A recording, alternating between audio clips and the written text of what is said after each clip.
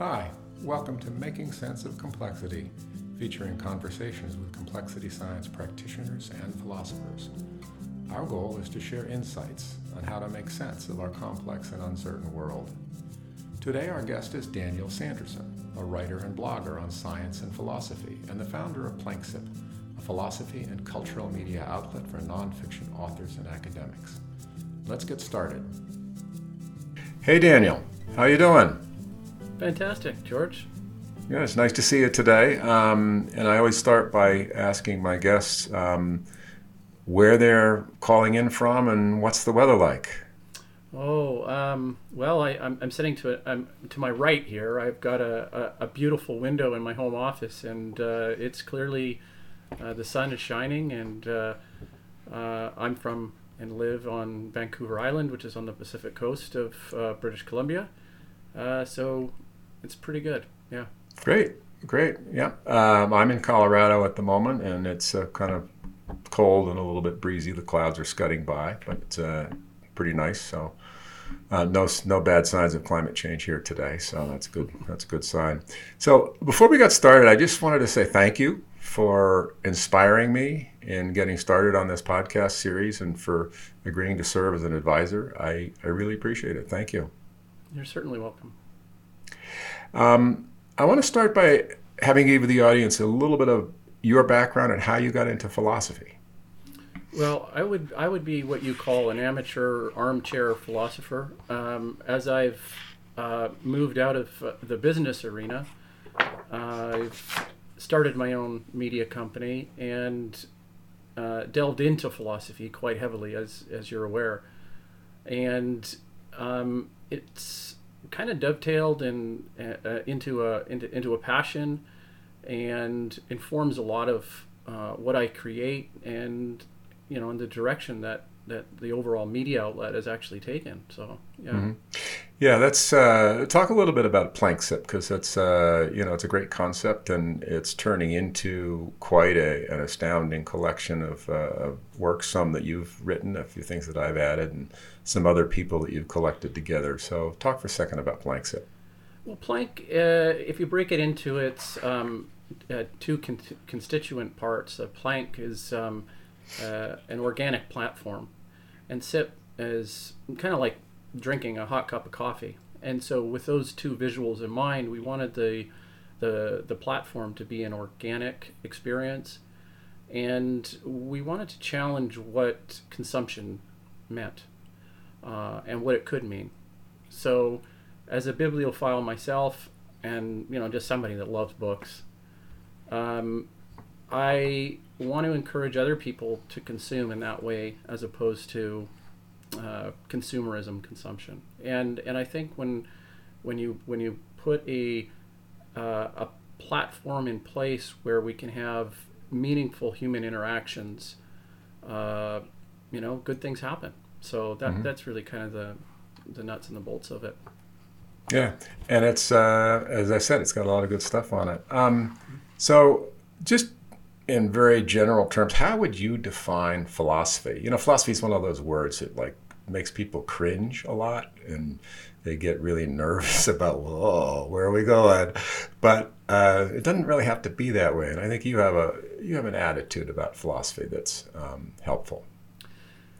Yeah, I mean, there's some of the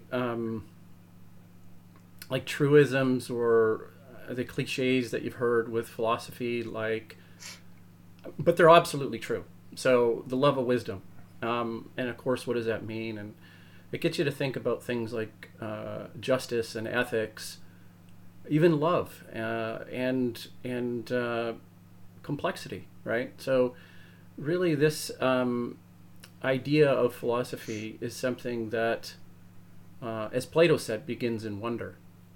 And if you're wondering about things and you're trying to question things in a healthy way, philosophy can be your best friend.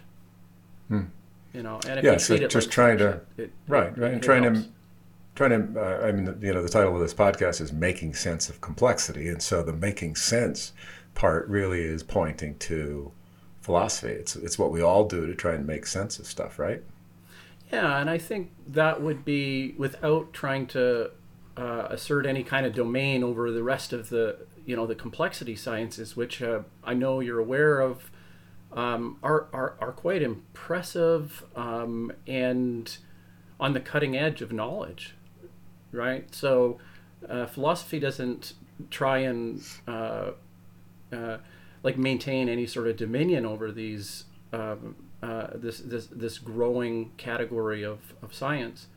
But what it is a really important constituent, I think, and really helpful, for people who are wanting to think deeply and use logic in their thinking patterns, right? Yeah, and one of the ways people talk about philosophy as well, it's a search for truth. So what are your thoughts about what that really means when somebody's about to search for truth? Well, on a broad scale, I mean, we live in a very multicultural community, and by community, it's very pluralistic. So we've got online communities, and we've got local communities, and we have all sorts of ways for people to network together. And by way of example, I think of one particular person that came and comes from an Eastern tradition of philosophy. And from their perspective, the West has, and I mean the tradition of Western philosophy, has a preoccupation with the concept of truth. And that might dovetail into, a scientific emphasis or tradition, but doesn't have to, right? But it's just the metaphysical approach or the emphasis on truth in terms of living the good life, right? So that is something that when we understand that we're a collective of all sorts of people and cultures, that there's not a subjective interpretation to truth, but emphasis in terms of how it can lead to a productive, healthy life, right? Yeah, I like the way you put that. It's leading to a better life. So it's something that can be used as a guide to a better life, a happier life, as opposed to defining it with a capital T, like it's absolute. It's which all of us tend to do, and some traditions have more strongly than others. Yeah. Yeah, and you've used the phrase, I think, truth, and then as backed up by by evidence. So there's got to be something, something telling you that this is something worth paying attention to. Yeah.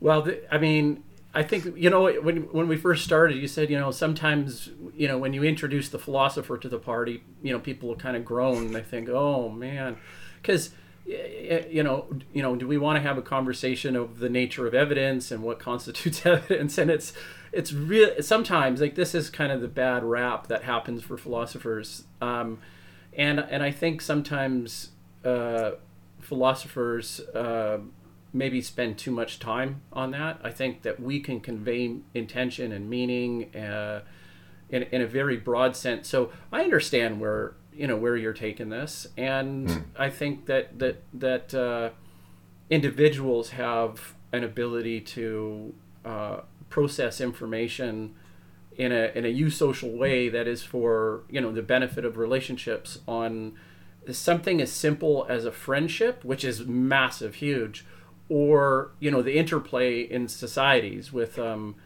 there's a term called eusociality, which is a really important term that really emphasizes what it means to be human. I could make that much of a claim about that. Yeah.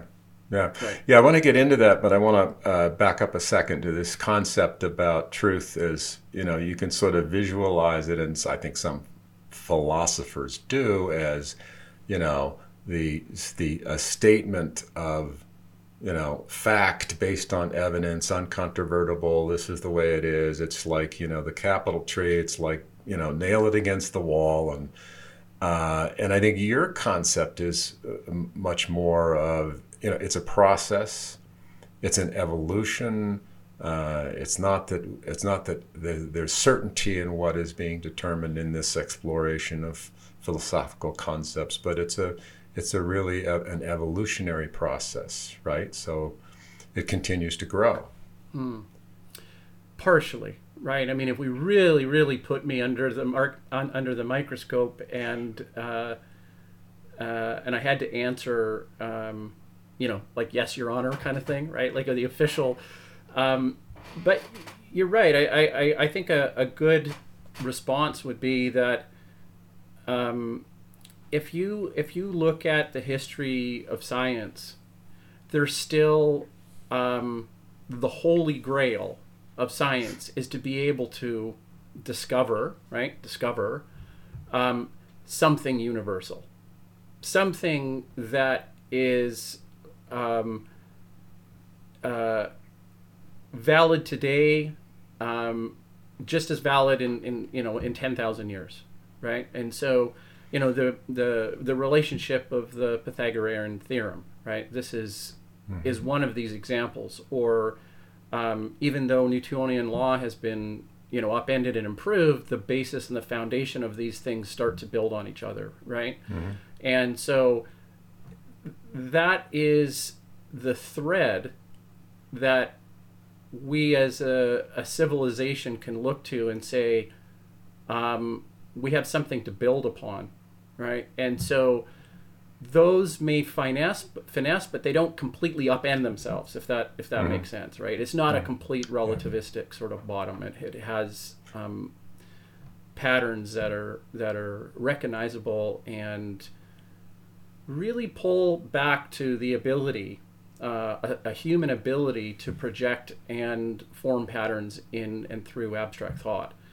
Does that make sense? Yeah, you made a distinction, which is an important one, I think, about like mathematics, Pythagorean theorem, or the truths of mathematics, which are just obviously true by definition, the way mathematics works, as opposed to empirical science, which is based upon observation and evidence and testing and trying to find a way to explain what's actually going on there. And so those are two very different kinds of activities.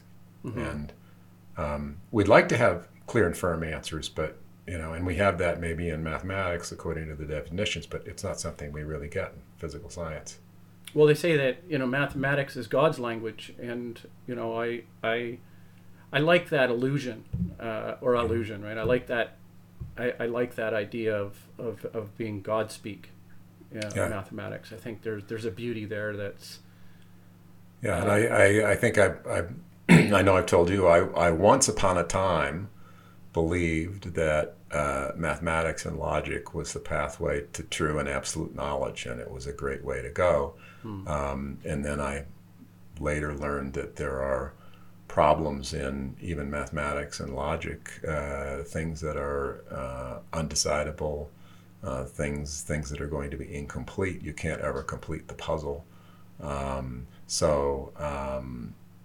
That's even in math and logic, it's not necessarily as absolute as we might like. Yeah. I wanted to pick on the word you used a little while ago, eusociality, and just ask you for just a simple definition of that word and what it means. It's not okay. So the definition of eusocial is a species working together, right? And so as a human species, we part of what it means to be human by definition is the fact that we work together and we cooperate.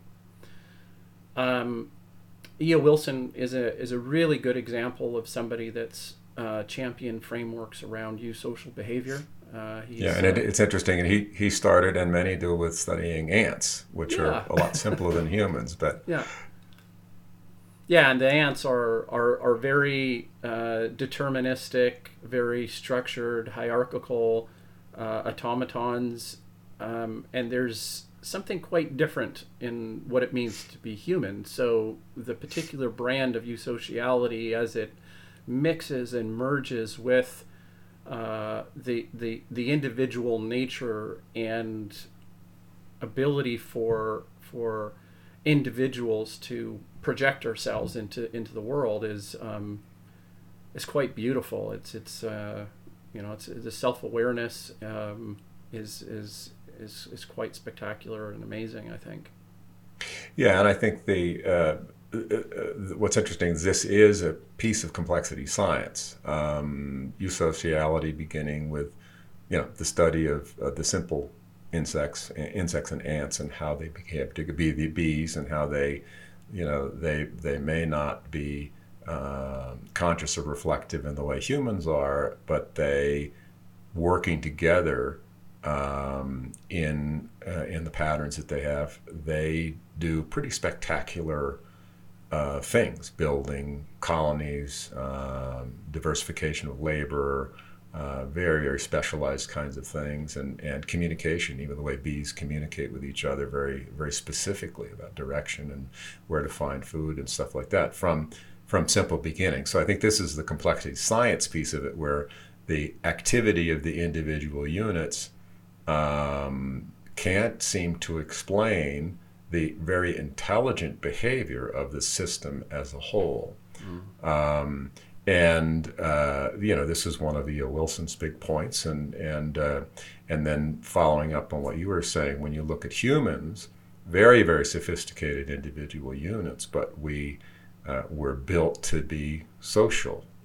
What other people think makes a difference to us, and so those relationships become a key part of what ends up building those relationships into a larger whole, which is the society that we know. So it's very, very important concept. And so your concept of eusociality, how does that fit into your personal philosophy?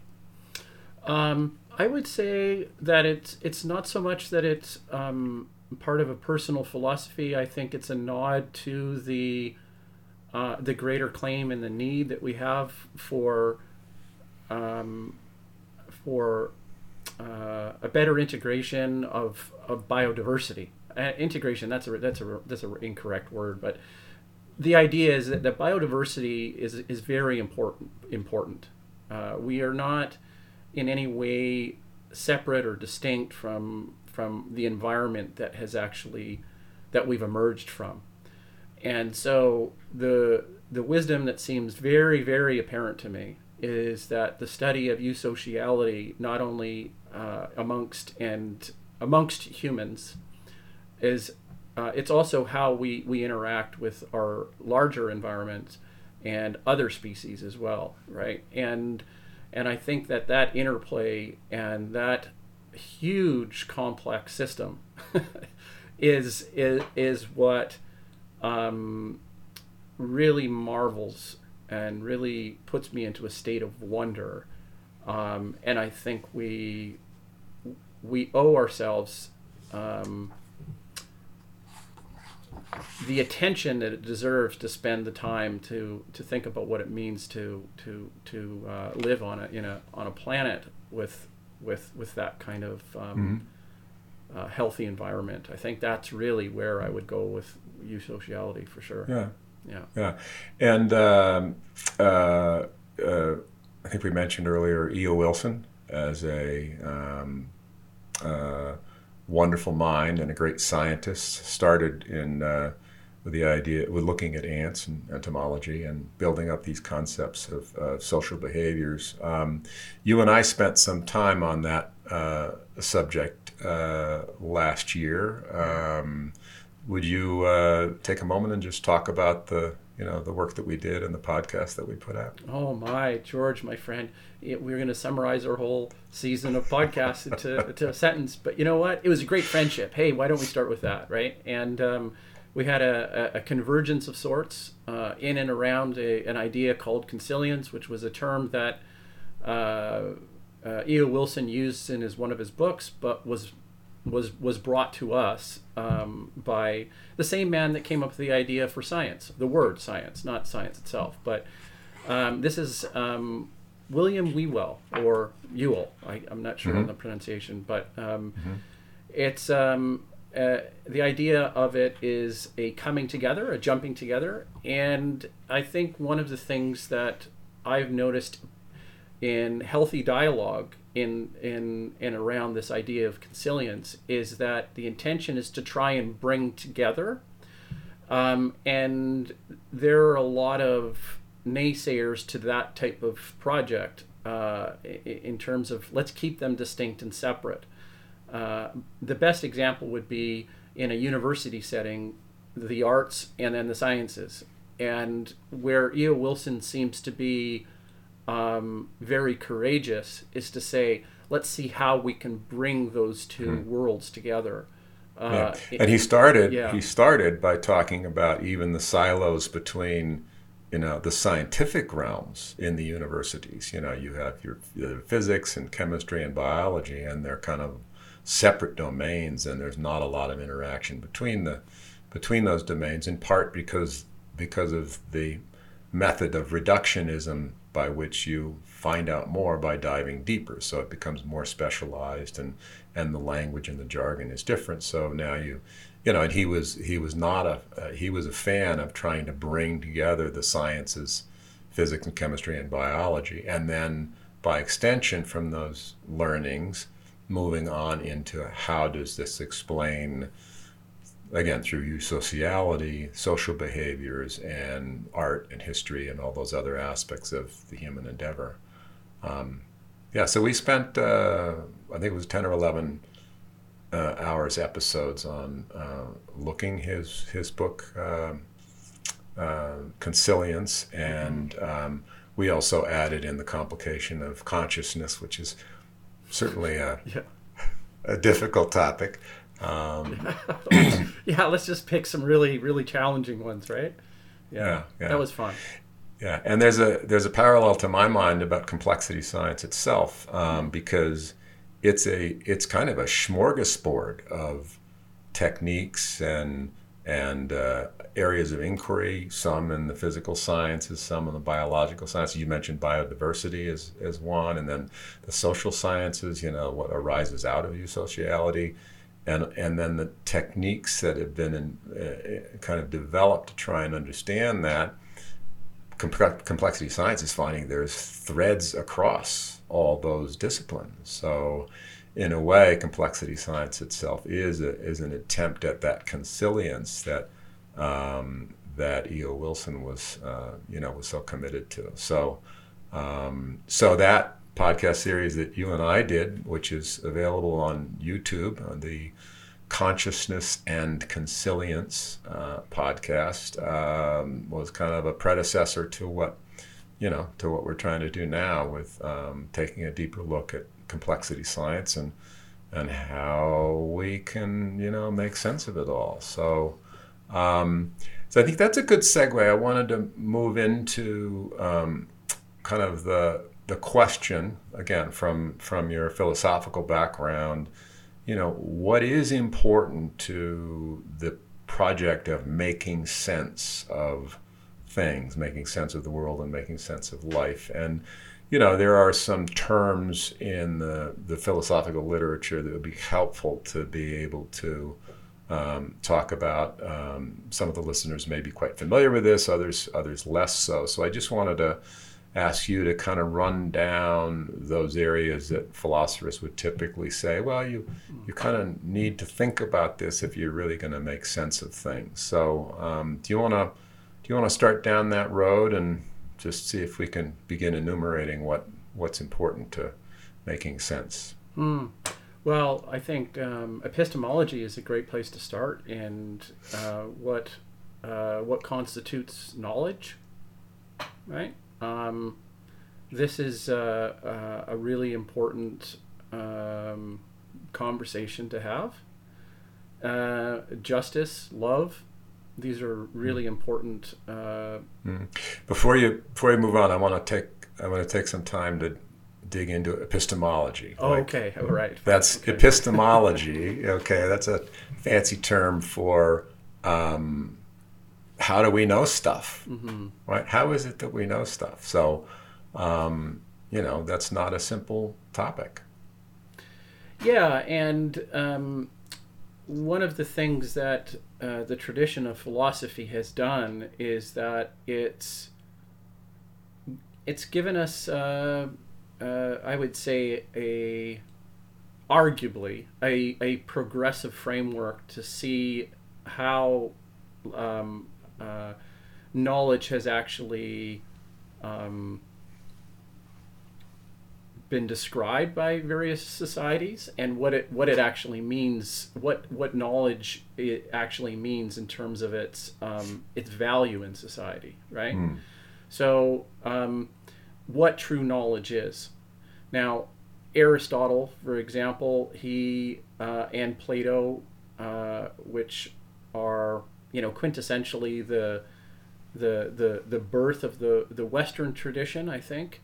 Okay, along with Socrates, and then the Hellenizing of the West through the conquest of Alexander the Great. This brought a disrupting, settling, I would say, benefit to the emergence of an awareness of a society, and it's very closely coupled to what knowledge is, right? Because there's an aspect to knowledge that I've been thinking about lately that could disappear, right? So civilizations in the past, due to something that may be no fault of their own, or in the instance of, say, a conversation about climate, it is something that is brought on by our activity. The shame would be that if large swaths of knowledge would disappear. And so even if we define knowledge, there's the threat that it might not be with us into the future. And that's something I've been thinking about quite a bit. Yeah.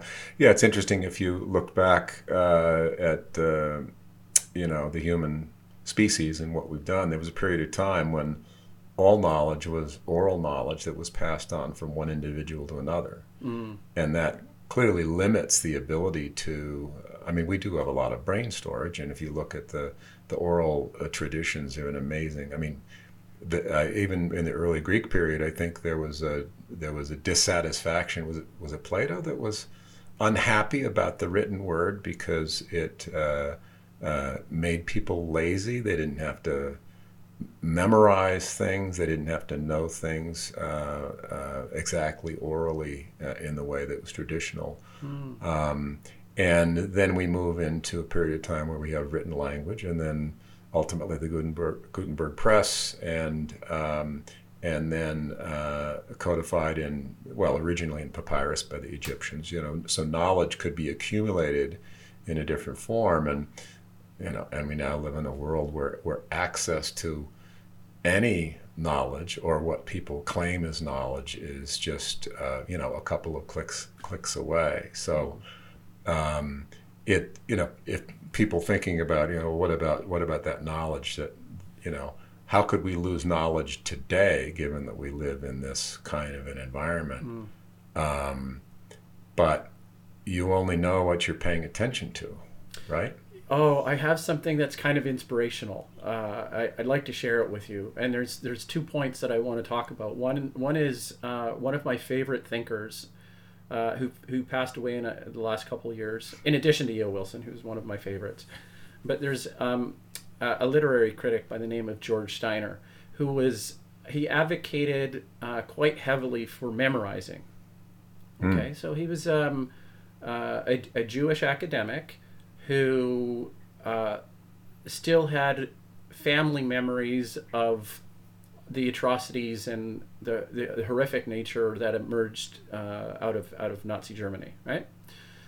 And basically, everything could be taken from you, right? Everything, every worldly possession could be taken from you, but if you can memorize knowledge, and in that same mechanism of social spreadability or transmission, that can still be spread. No, that can't be taken from you.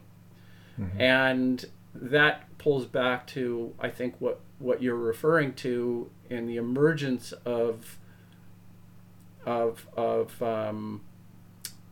guess the transmissibility of what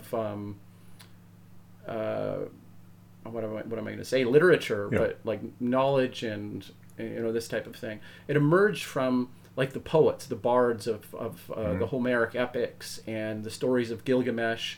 These types of things, these oral traditions, were passed down, as we know, through social groups. And then it's really interesting to study what part of the information transfers. What transfers when you have like transposition errors or multiple authors? What is the thread that pulls through, right? What is it that we as a eusocial species can galvanize around and then use as a valuable thread to reflect not only on our own human nature, but also give us some sort of tools to project into the future. And I think that's sometimes lost a little bit in our current condition of exploring complexity. Complexity, I personally would like to see a little bit more poetics in complexity. And that sounds a little bit odd, but there's a famous concept from Shelley, the poet, who said that the poets are the legislators of society. And so that's really interesting to me. And there's a bit of a contradiction, because I think anybody that knows and follows Plato would say, he's against the poets. I'd like to leave that aside, because it's not really relevant unless we really opened up the conversation. But this idea of imagination, this idea of where does the beginning of the ideas come from, I feel it really comes from a poetic, a sense of the muse, a sense of wonder. This is the beginning of something that this is where it emerges from, I think. And yeah. So in a way, this is a very broad conversation about knowledge, and this points out that there may be knowledge may be in the form of facts, which theoretically you can write down and pass on, and that's empirical sciences are built on that concept. But then you also have values or value, and then you have meaning from those values. A meaning in the sense of your how you define yourself, your ethics, how you behave, what do you need to do to be better and to improve. So this is an example. Epistemology is not just a simple, what are the facts? It's a lot more complicated than that. And I think that's a good example of a philosophical kind of inquiry, where you're not, you don't just write an answer down and think that that's it, but you really need to inquire and ask. So I think that was a good epistemological exploration, but it does seem that we are accumulating knowledge, right? We're accumulating scientific knowledge, and some of that knowledge. I know different people have different opinions about how much knowledge we have and how much we can gain. So again, this is a question about epistemology. There's another concept in philosophy that comes up a lot, and that's ontology. You want to take a second and take a crack at ontology? Yeah, ontology is just the simple word is being, and you can take a look at the thicket of Martin Heidegger's work, where he takes the concept of being as moving into, being thrown into a being or ontology. Or you could take something a little bit more literary, like Shakespeare, to be or not to be, what and the questions that emerge from that literary genius. The idea of ontology is something that I have have been thinking a lot about recently. And the reason is that from a computer science standpoint, ontology means something very specific. We look at we look at ontologies in a computer system or in a mathematical system as something that we can fully and completely replicate. So once you have that and you replicate it in another system, that's the ontological framework for the computer system. And I think that's really interesting. So it starts to open up the idea that there can be multiple forms of ontology, multiple imagined forms of ontology, multiple verifiable and valid forms of ontology that can make sense, to us. And that's really interesting to me.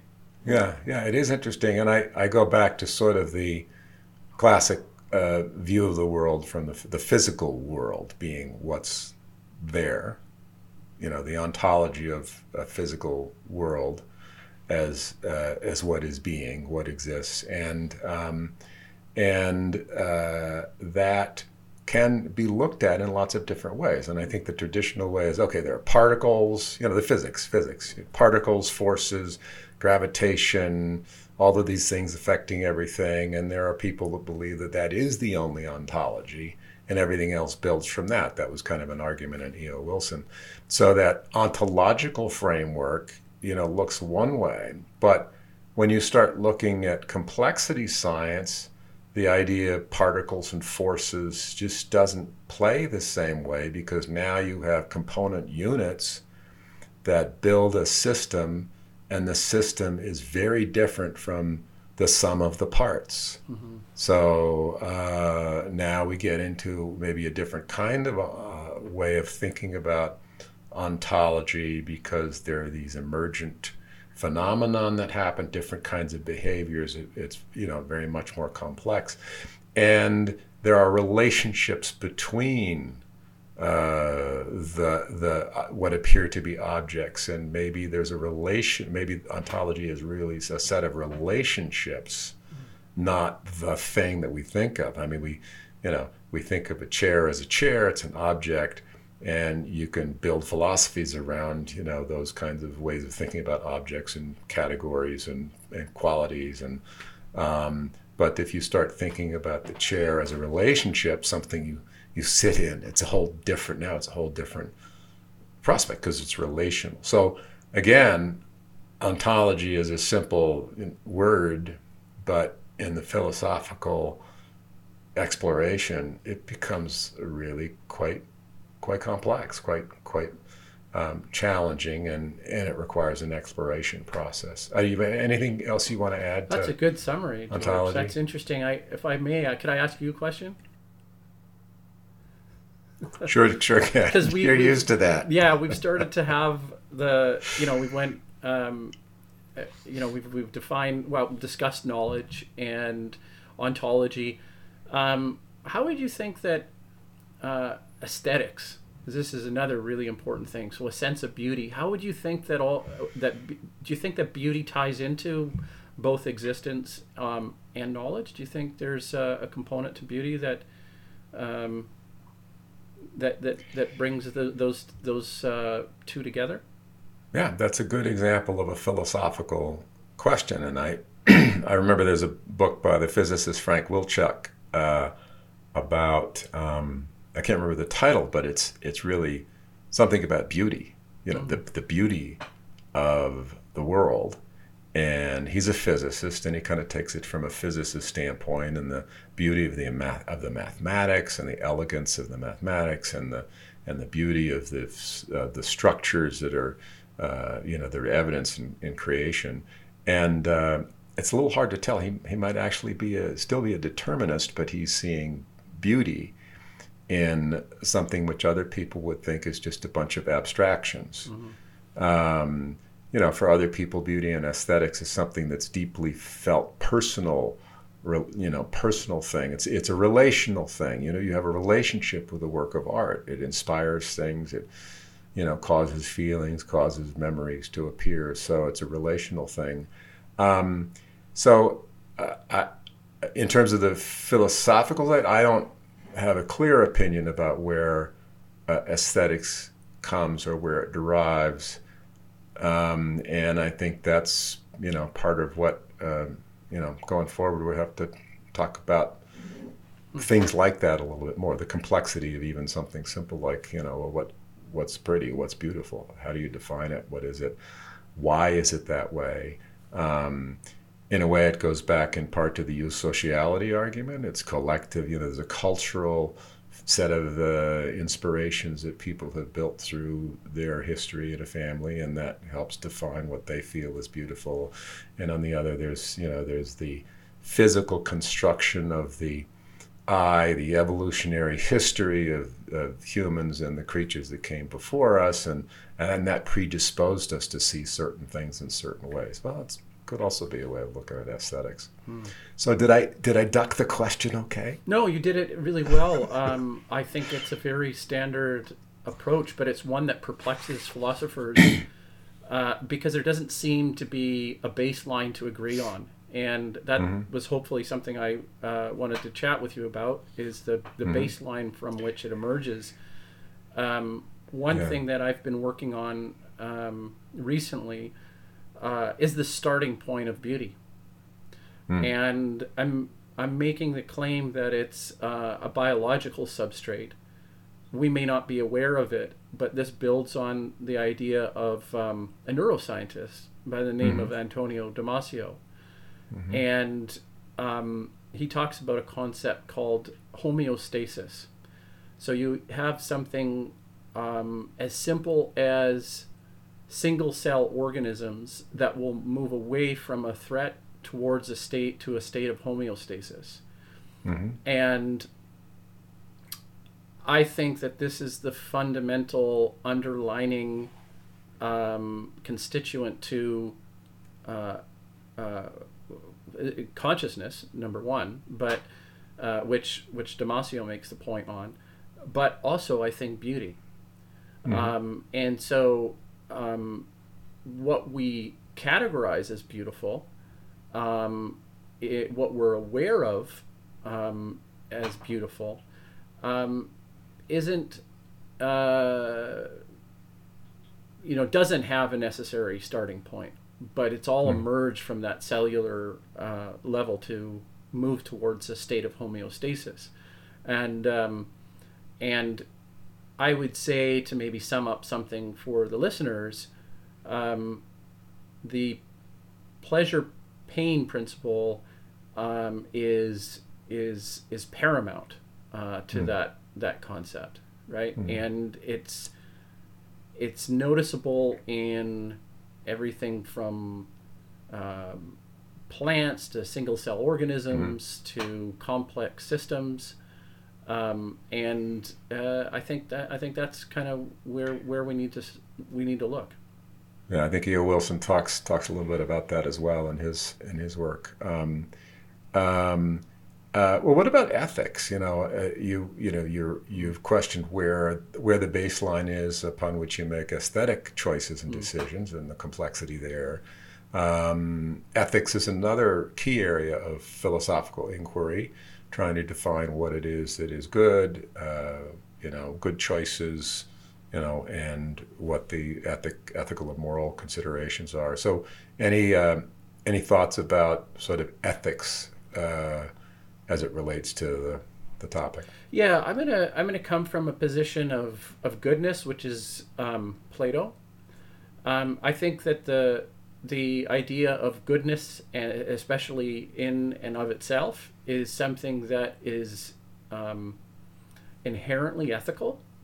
Okay, we have a natural tendency towards good, and I think there's mathematical models that prove eusociality in that way. But there's also mathematical models that will show that we will punish for the sake of punishing, which is really perverse. But the overall is that the direction of humanity, I like to think, is a force for the good, if not to summarize it, the force for the good is even a strong desire to survive, right, and flourish. This is where I think the concept of ethics really derives from very fundamental as well, with the goodness, because it puts a hierarchy of virtues and value into a philosophical framework. And so we have a tendency to dismiss it, this idea of good, in terms of, well, this pan is good, or this is good, or this ice cream. We literally trivialize the whole, the value of having an ethical system built into into our philosophy and our way of life. And I think that Plato was very good at bringing that idea to light. Yeah. Yeah. Again, ethics, key area of philosophy, very complicated. Lots of different ways of approaching it. It's not something that has a black and white answer, which I think is what the main point is. It's not like there's black and white answers. We have to realize there's an openness to it, and there's an inquiry that we have to do. And I wanted to follow up on a specific issue. My sense is that the science of the 17th, 18th, and 19th centuries had based on Newtonian physics and the concept of, everything has a reaction, equal and opposite reaction, and defined by mathematical laws, all the motions of the objects, created a sense that, geez, we've got these laws, we've got these objects, and if we could know the starting position of every one of these objects, and we have the mathematical laws, Newton's laws, you could figure out the future. Mm-hmm. And yeah. That was Laplace's demon, which was, I guess, 1814 when he came up with that as the idea of this demon that had perfect knowledge of the initial conditions, and boom, it's all done, right? Yeah, but it's determined. Yeah. And so determinism is a thread in philosophical thinking among some, and yet it kind of leaves a pretty big hole about the concept of free will and the ability that we have to act and to make a difference in the world. So that's a specific philosophical dispute and issue, and I'd just like to hear your take on that. I wrote a book called The Free Will Debate. And basically, I find this conversation, and no fault to the questioning that you brought up, I find them very frustrating because a centralist position, which we could, for the sake of brevity of the conversation, just say that a centralist position really has one side saying exactly the same thing as the other side, and they actually really converge. And so there's although there is a discussion and a seeming dispute, I try and stay away from those kinds of arguments because we have agency, and if it turns out at the end of the day that we're automatons in a part of a larger scale unfolding of the universe, that is even like the butterfly effect, where it's not predictable and it's really unpredictable, a flux of like nothingness, so to speak. The question could arise to say, well, should we, for our own sanity, just make something up and live by these rules? I tend to say, yeah. Right, like, let's call pretend, and let's call what we know reality, and if that challenges us, then it just keeps us asking questions, and I think that's really, really important. Yeah, it's I'm reminded of the movie The Matrix, which obviously posited a sense, and it's that issue of Oh, there are a couple of funny issues in philosophy here about, zombies, which are, thinking beings that have no self-reflection, no consciousness. But you also have the same thing of the idea that we're in a simulation. It's not real. We're like a computer simulation. We're just inside of some giant, machinery of digital ones and zeros and all that stuff. And so, it's kind of like you're saying, well, so what? Because we have these interactions, we have these experiences, we have these choices. It's as if we are living in a real, physical, embodied universe. So we might as well live that way. Whether it's a simulation or not is kind of irrelevant to the question of how we choose to live our lives. Is that a fair? Yeah, and I'd get a lot of criticism for that kind of a response. It seems to be like giving up, or kind of, yeah, just kind of giving up on. But I don't think that's the case. I think the idea is that this description allows us to work together, to storytell, to build on lineage, which is one of the most important words right now in the idea of cultural evolution. So coming back to this jumping together of disciplines, the arts and sciences, and that word of lineage, when you couple that with culture, we're now talking about a pragmatic of sorts. Okay, how do we pragmatically transmit this information down through future generations? And I'll bring it back to the nature of knowledge. If the nature of knowledge is to say, here are the set of facts, that's very hard to codify in consciousness. It's very hard to have an experience with a fact. It's really hard to feel inspired by a fact. I'm not saying it's not possible, but in the words of somebody like, I won't bring up a quote because I know I'm going to butcher it. So what I will say is that we have the ability to make something new, and this is something that I really, really encourage people who want to explore and experience philosophy. You don't have to be an expert on every thinker from Plato on forward or Socrates on forward. You don't have to, and it's not about knowing what they said, or that's part of it, but it's also, well, what do you derive, not only from your own experience, but as you plug into these philosophers, what experiences can you make new, and how can you derive? Mm-hmm. Okay, so one of the reasons why we call a classic is because we can keep going back to it.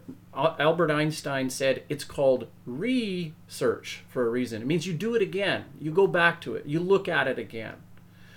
And so if we go back, we research, we re-look at things, then you're going to find things like Albert Einstein did. You're going to find things like, maybe we can look at the shortest distance between 2 points and think of a different way. We can imagine it differently, and then we can try and reconcile that in the world. And just maybe you'll find something.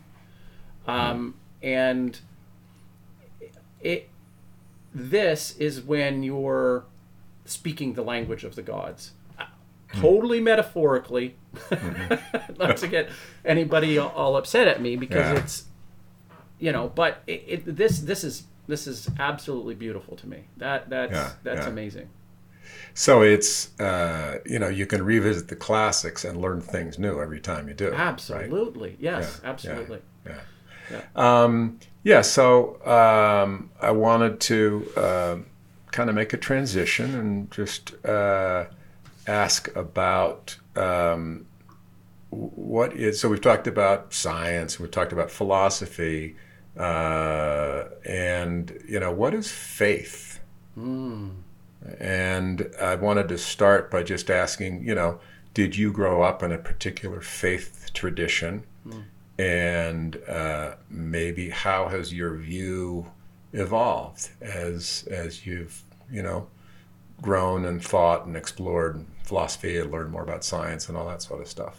Yeah. Well, I'd like to open it with something that I think is pretty important. To me, a well-balanced society will take a look at the wisdom that comes from older generations and the emergence of new ideas that come from younger generations. So to kind of get our grounding here, there's a real understanding that a physicist's best work is in his early 20s. That's where you're the quickest in terms of your thinking. You're the most proficient in terms of output. It's like the golden time period for somebody who's in physics. I've heard that mathematicians peak at 26. Yeah, something like this, right? And ironically, or no, not ironically, very compatibly, the prefrontal cortex only fully develops at that age as well. I don't know if it's the same for both men and women, but I know that men, that's about 25. So what I think happens is that when we think we have a complete understanding of the world in say our young 20s, as we start to get older, we realize that maybe that's not quite right. Okay, and if that's not the case, I think there's a lot of hubris and assumptions built into that. I think that naturally there's things that change even on self-reflection. As you become an older person and you reflect on your youth, you're going to say, oh, if I knew now what I knew then, these kinds of things, right? So wouldn't it be ideal if we could tap into the wisdom of our elder generations in a way that maximized not only utility, but love and happiness and beauty and wisdom, to its, full capability? Now, I think that number one is an ideology that's not possible simply because there are historical forces that are beyond a generation of birth and then death. There's types of unfoldings in history that may find us in a very warlike civilization, or a civilization where there's great austerity or great inequity, and those actually inform the derived meanings that we actually have. Now, this sounds like a really roundabout argument, or I guess like description of something, when all you asked me about was what my thoughts were on faith. And so here's how I would kind of bring it back together, is that the codifying of this larger encompassing type of knowledge is to me our best attempt is that word God. And we can never get completely in sync with her. I'll use that just to be a little pokey, right? But anyways, although I could make the claim as a matriarchal foundation to it as well, which is kind of fun. But anyways, I grew up as somebody that was in a relatively secular home with roots in, I would say, Christianity, but probably Unitarianism, and or the ethic of a Lutheran work ethic, these kinds of things. So it's like, we believe in God, but we don't really know why we believe in God, and it's kind of up to you if you want to go to church, and you kind of do it if you want to do it. So that's kind of how I was brought up. I think that's symptomatic of a culture that really doesn't have problems, or doesn't have great stresses, that has a lot of freedom to do what they want. When the other shoe drops, I think things tighten up, and I think people turn to more of a spiritual structure because they've been around for generations. And I think that we are living in a time period right now where that's exactly the case. If you were to ask me about, I'm going to give you two examples. When I knew it all as a young child, as a young teenager, I remember having a conversation with my grandmother, and I said, "Oh, it's silly, it's ridiculous. There's no such thing as God. If God exists, why?" Blah, all these kinds of things, right? And although it's not a an earth-shattering response, it is kind of a felt earth-shattering response. And this is what the response that came from my grandmother was. She says, "Well, when I die, I would like to think that I will be able to see you and my family again." And so there's that smart-ass teenager looking at her going, what do I say to that?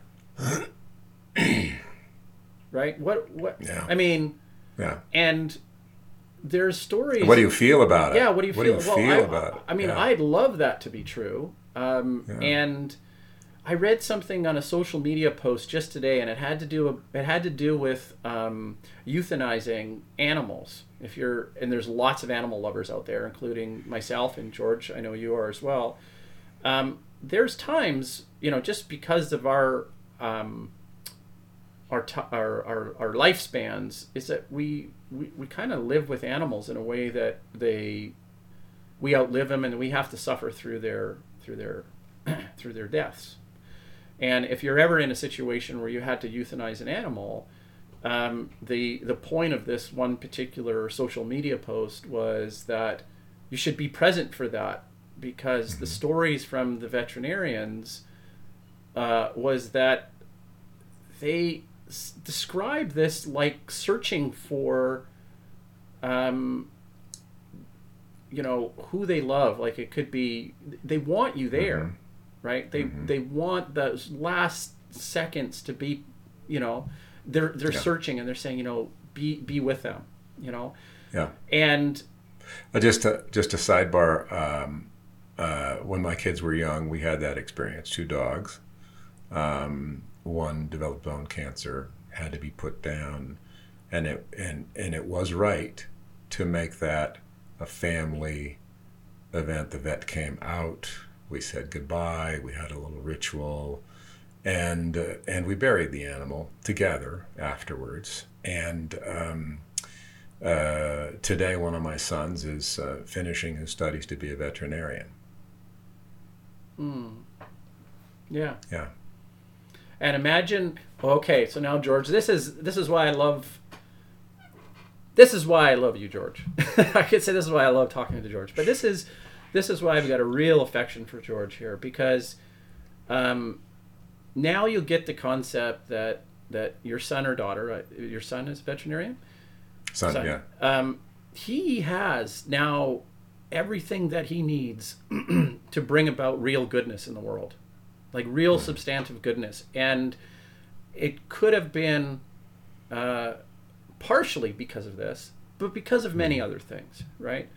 And this seems to me to be a description of something that is a real good in the world. And if he has that ability to do that, we're actually talking about trans-species eusociality. We have dogs that are the closest to us in terms of species. That's why they call them man's best friend.